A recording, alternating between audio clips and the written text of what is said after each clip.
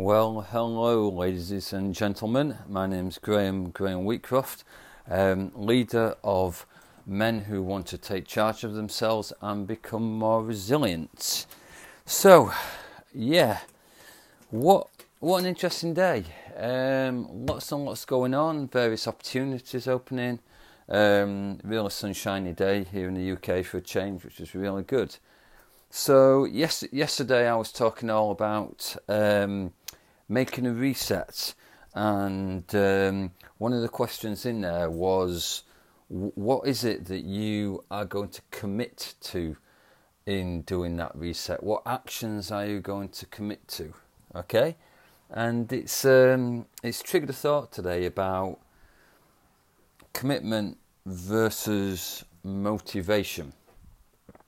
So you have many a situation where people be like bigging themselves up and going, "Oh yeah, I'm really motivated to do this particular thing. I've read this motivational quote and this and this and this, rah rah rah."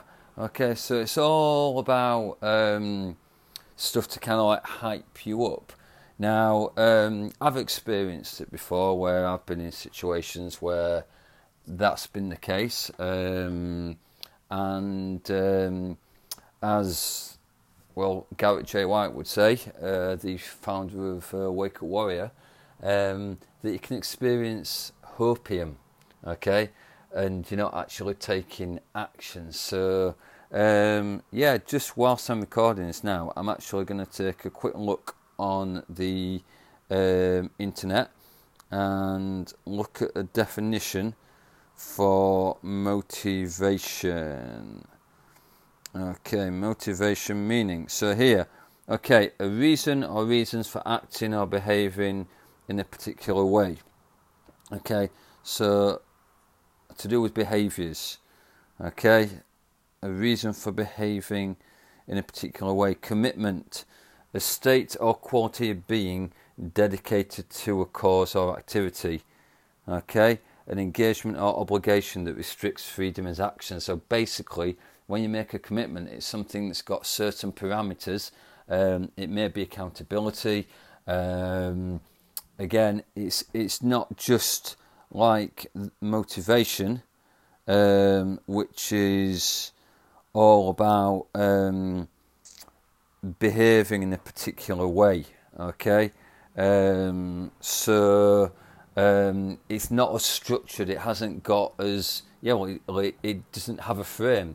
You hear me talk about frame a lot. So the frame of today is commitment versus motivation, and it's all very much about when you're saying that you're going to actually do something. Again, as another guy, Paul Mort, says, do what you say you are going to do. For instance, I know I've got a number of opportunities lined up and conversations to have, and for that to be a fruitful conversation and get the results that I want, there's certain actions that I must commit to. But if I'm just going to give something lip service, it's not going to create any kind of result. And it's a whole thing of like fantasy versus reality. You've got to look at the reality of what's going on, because often if you're in reality and you're looking at facts, okay, that's very much to do with making a commitment to something. Okay, you have to make a commitment to create a change, not run away from change. If it's motivation, you're likely to be, it's a temporary thing. It's not got any framework to it. So that's it. I think that's the best way to sum it up. Through my eyes, it's very much, if you're committed to something, it's got a frame, it's got parameters, there's certain restrictions on it, there's things you've got to do, there's a level of accountability. If it's motivation, it's a bit more loose. It's to do with the way you behave, which can fluctuate, rather than you being iron focused on exactly what you want, well, what result you want to get. So that's it. Very short sort of podcast today. So to review, the what is commitment versus motivation. Why am I looking at that? Because I was talking about the reset, what I'm doing in my own challenge-based lifestyle and 90-day targets. I will be putting pen to paper for things that I will be committing to, not just things that I'm going to be, oh, woohoo, I'd like to do this, because that doesn't mean anything. I will also be creating a framework and structure, so stuff I want to complete in 30 days, 60 days, 90 days across all areas of my life, across fitness, across my mindset, across my connection and relationships, and across what people do professionally.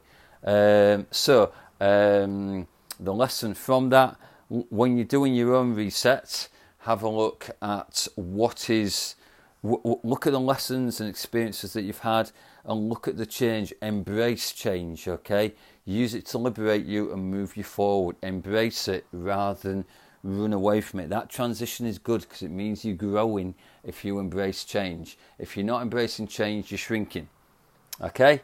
So choose your actions you can commit to, and if you're struggling for someone to be accountable to, here's what I want you to do next. Get in touch with me and contact me via the Facebook page, the Mindful Fitness Coach Public Community, and click send message, and we can get on a call and I can help you with that. Okay, I've got to shoot off now, so have a great day and enjoy your weekend.